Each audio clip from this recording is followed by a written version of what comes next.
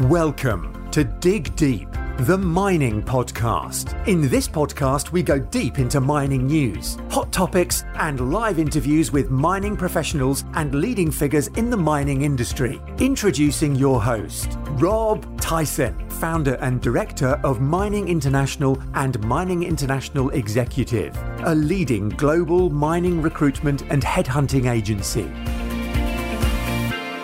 Hi, mining community. Welcome back to another episode of the Dig Deep, the mining podcast. And today's guest is Nicole Galloway, Warland, who's the managing director of Thor Energy, who are an exploration company with a focus on uranium and energy metals that are crucial in the shift to a green energy economy. Thor has a number of highly prospective projects that give shareholders exposure to uranium, nickel, copper, lithium, and gold in both Australia and the US. Nicole has more than 25 years experience in mining and exploration in Australia, Eastern Europe, and South America. And her experience spans from grassroots exploration to project evaluation in open cut and underground mining. With a focus on gold, copper, nickel, uranium, and lithium. Nicole is also a director of the Australian Institute of Geoscientists. And she's going to tell us a little bit more about Thor Energy, the rare earths and energy sectors, and what the outlook of the company is in these commodities and jurisdictions. So let's welcome Nicole to the podcast. How you doing, Nicole? Very well, thanks, Rob. Appreciate your time. I know you're over from Australia and currently in the UK, and we did comment about how dark it is how dark it is early. So appreciate you taking your time to record a podcast with us. So as we always start these podcasts off, I just wonder if you can just tell us a little bit about your career, about your background, maybe from when you graduated to sort of present day. Yeah, so I'm a geologist. You did give a little bit of my bio. So I've been in the industry for about 30 years. And I've been very blessed to work across the sector. So working in greenfields exploration through to mining, with a few career highlights working in Eastern Europe, South America, and now working in the US. So I've been able to blend, I suppose, my geological journey with my passion for travel. And you know what's very, I suppose, good is the fact that I've started 30 years ago and I still love it as much today as I did back then. So I've been very fortunate to have a career that I've been able to grow with, and you know, accommodate family life, balance, etc., and still passionate today. That's good to hear. So I just wondered if you can just give us an overview of Thor Energy. Yeah, so I joined Thor Energy approximately 2 years ago, and sort of taken it on a little bit of a different journey. So a little bit of a different corporate focus, if you like. We had a name change from Thor Mining to Thor Energy to really reflect our strategic direction in the uranium and energy space side of things. So our key projects are over in the US, so Utah, Colorado. And that's where our focus is at the moment. We're currently drilling over there. But then we have assets in Australia. So we have a copper rare earth project in South Australia, as well as a gold copper project over in the Pilbara, WA. So a little bit of a diverse portfolio, but very much focused on uranium and energy metals. Obviously, you mentioned that you've joined the company a couple of years ago. Just wonder if you can just share some of the insights into obviously your journey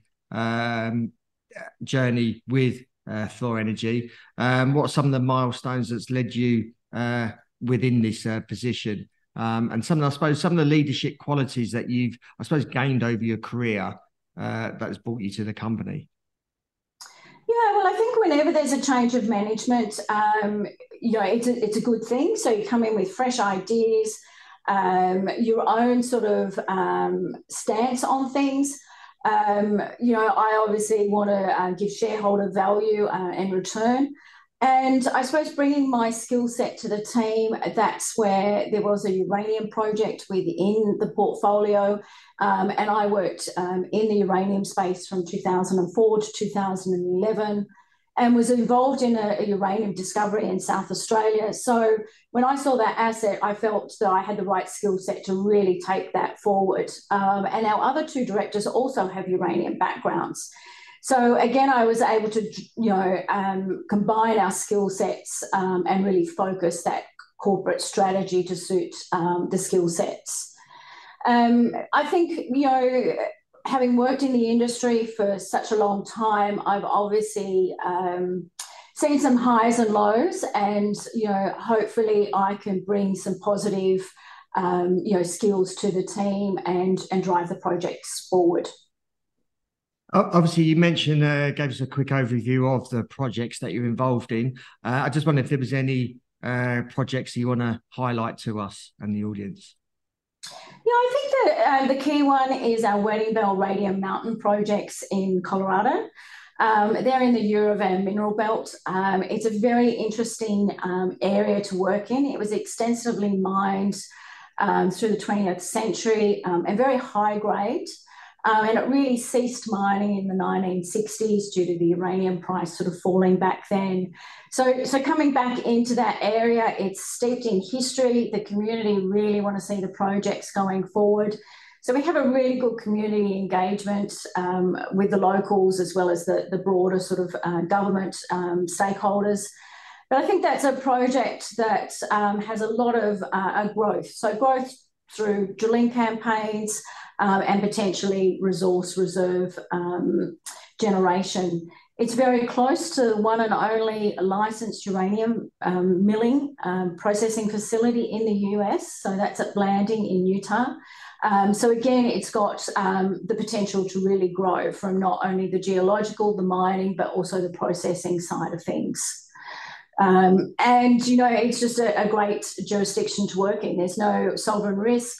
The government has a very clear process for its permitting, so it's a very favourable jurisdiction to be in at the moment.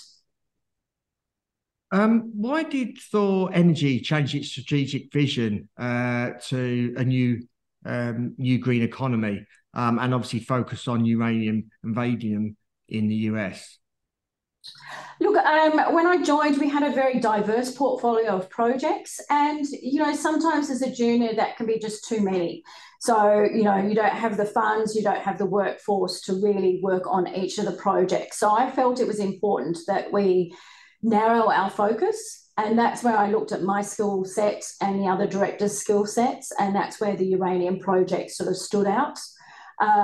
So that was one side of things. The other side is obviously, uranium, nuclear power at the moment is really at, a very favourable position. So again, that sort of helped with that strategic focus in on the uranium and energy metals. Obviously, even though you're predominantly focused on uranium assets, as you mentioned in the US, you still have strategic metals assets in Australia, and recently announced a collaboration with Fleet Space Technologies to assist with your copper project in Alfred East. How did that come about, and what are you looking to achieve with that partnership? Look, it came about mainly through networking. Fleet Space Technology wanted to collaborate with a company, and they felt very confident with our geological expertise. So it made a nice sort of merger that they bring their exosphere technology into our exploration to accelerate exploration and take it to that next level. So yeah, I'm really excited about this partnership. We're currently doing some geophysical surveys, so what's called ambient noise tomography, which measures the natural vibrations in the Earth's surface. And then they will take that information, utilise our geological data set, and using AI and machine learning, basically remodel the data. So really looking forward to that. By doing this sort of modelling work, it will hopefully define the structural belt that that the copper sits in, and this will minimise the amount of drill holes required. So we see it as an environmental step forward as well as a geological step forward. And with this Alfred East project, there's evidence of rare earth elements.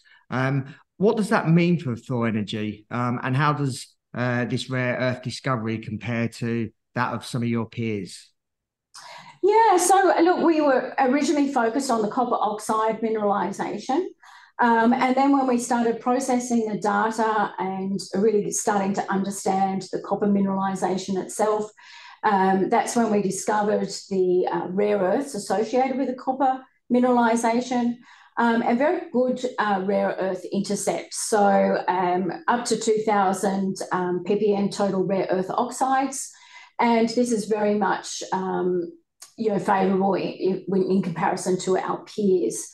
The other thing what's good with the rare earths is the magnet component, so what's referred to as the magnet rare earth oxides. And our mineralisation has about 35% of this magnet rare earth. So look, it's a copper project by all means, but if we can recover the rare earths with the copper, then this is a bit of a game changer for the project. I just wonder if you can elaborate on Thor Energy's commitment to the company's environmental sustainability, and what specific measures or practices does the company employ to minimise its environmental impact in its operations? Look, our ESG strategy is obviously paramount.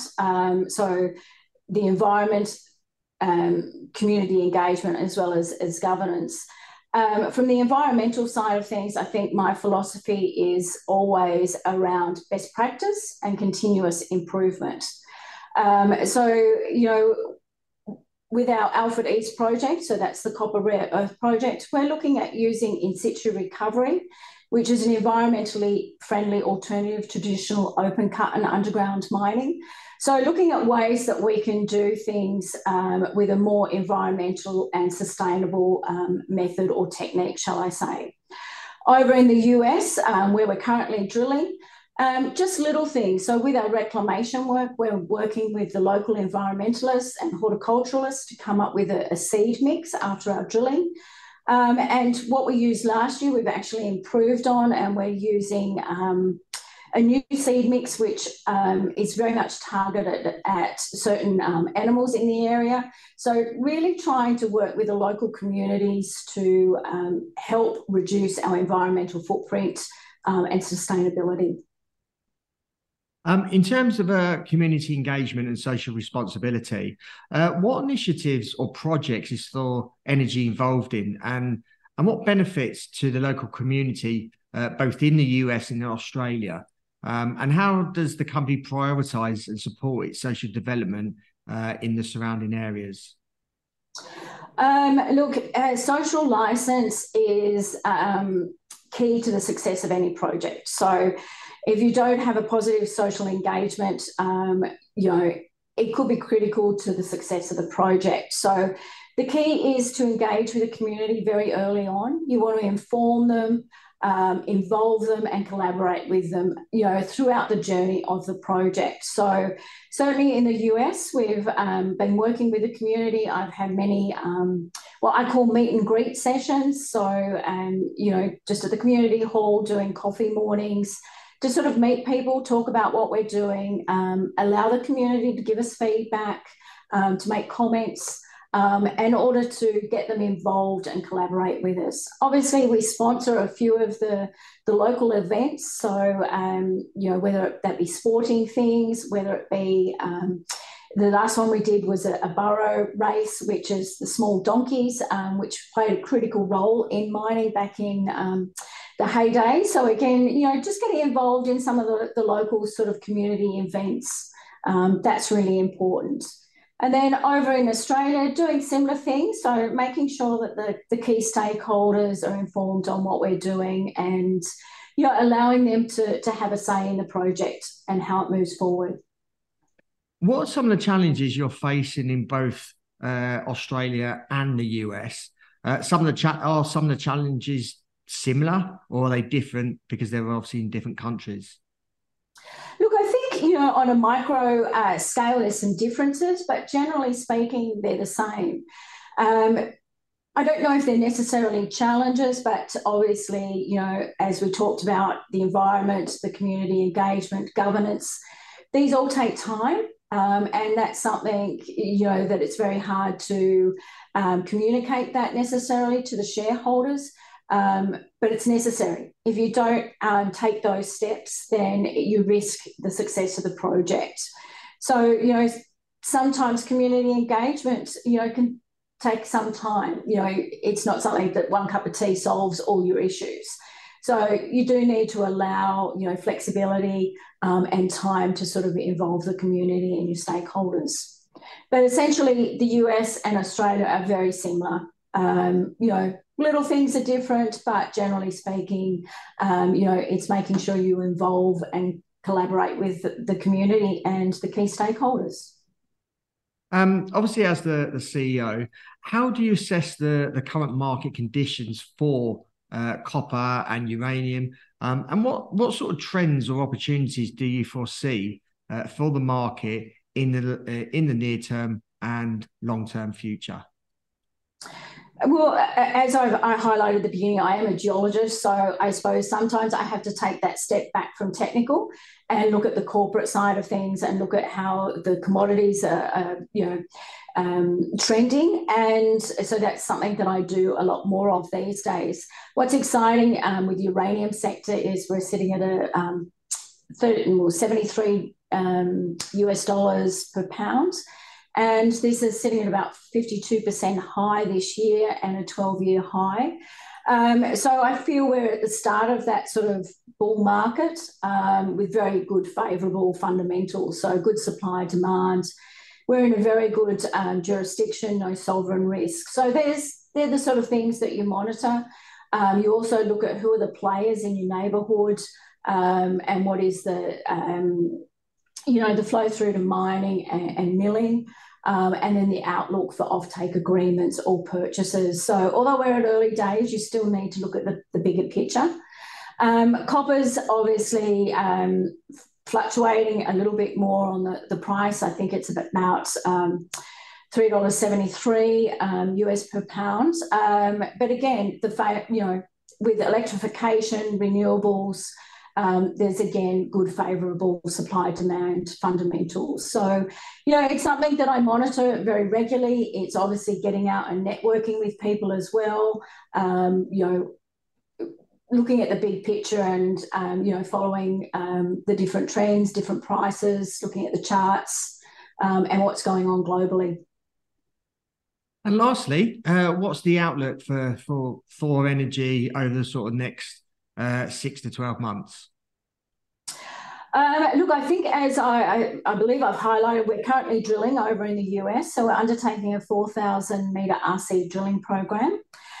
So on the ground at Wedding Bell and Radium Mountain. So there's going to be quite a bit of news flow out of that project. With uranium drilling, you get to do downhole gamma. So it's something that we can release throughout the program. And then at the end of the program, we'll have assay results coming out as well. So quite a bit of news flow on that uranium project. And then over in Australia with our Alfred East project, we should start to see some results from the geophysics surveys that Fleet have undertaken, and then ultimately the new revised 3D model. So I think quite a lot of news flow over the next few months. A good time to be sort of out on the ground exploring with lots of news flow coming through. Yeah, that's great. Thank you very much for your time, Nicola. Appreciate you obviously giving us an update on Thor Energy. If our audience wants to reach out to you, if they've got any questions, if they want to follow your story, how can they go about doing that? What sort of social media channels are you on? So they can contact our website, so thorenergyplc.com. Our AIM ticket is THR, so on the AIM market. But we are on LinkedIn and I was going to say Twitter, but it's no longer Twitter, X. So most of the social media channels they can follow, but certainly on the website, my email's there and they can contact me direct if they'd like. Yeah, great. We'll include those in the show notes accompanying this anyway. for easy access. So really appreciate your time. Perhaps you want to come on sometime next year and give us an update on some of the projects that you're involved in. Yeah, love to. Thanks, Rob. I really appreciate your time. No worries. Thank you. Thank you for listening. I hope you enjoyed that episode. Please, as always, keep sharing these episodes, not just amongst people within our industry, but also people outside of our industry. As obviously Nicola has highlighted, they are in Australia and the US. So please keep sharing this episode and this particular episode to people within the US and Australia. So people are aware of what Thor Energy are up to, and please obviously follow their story. So until next time, happy mining. Thank you for listening. Remember to reach out to Rob via the show notes and be sure to subscribe and leave a review. Until next time, happy mining, helping each other to improve the mining industry.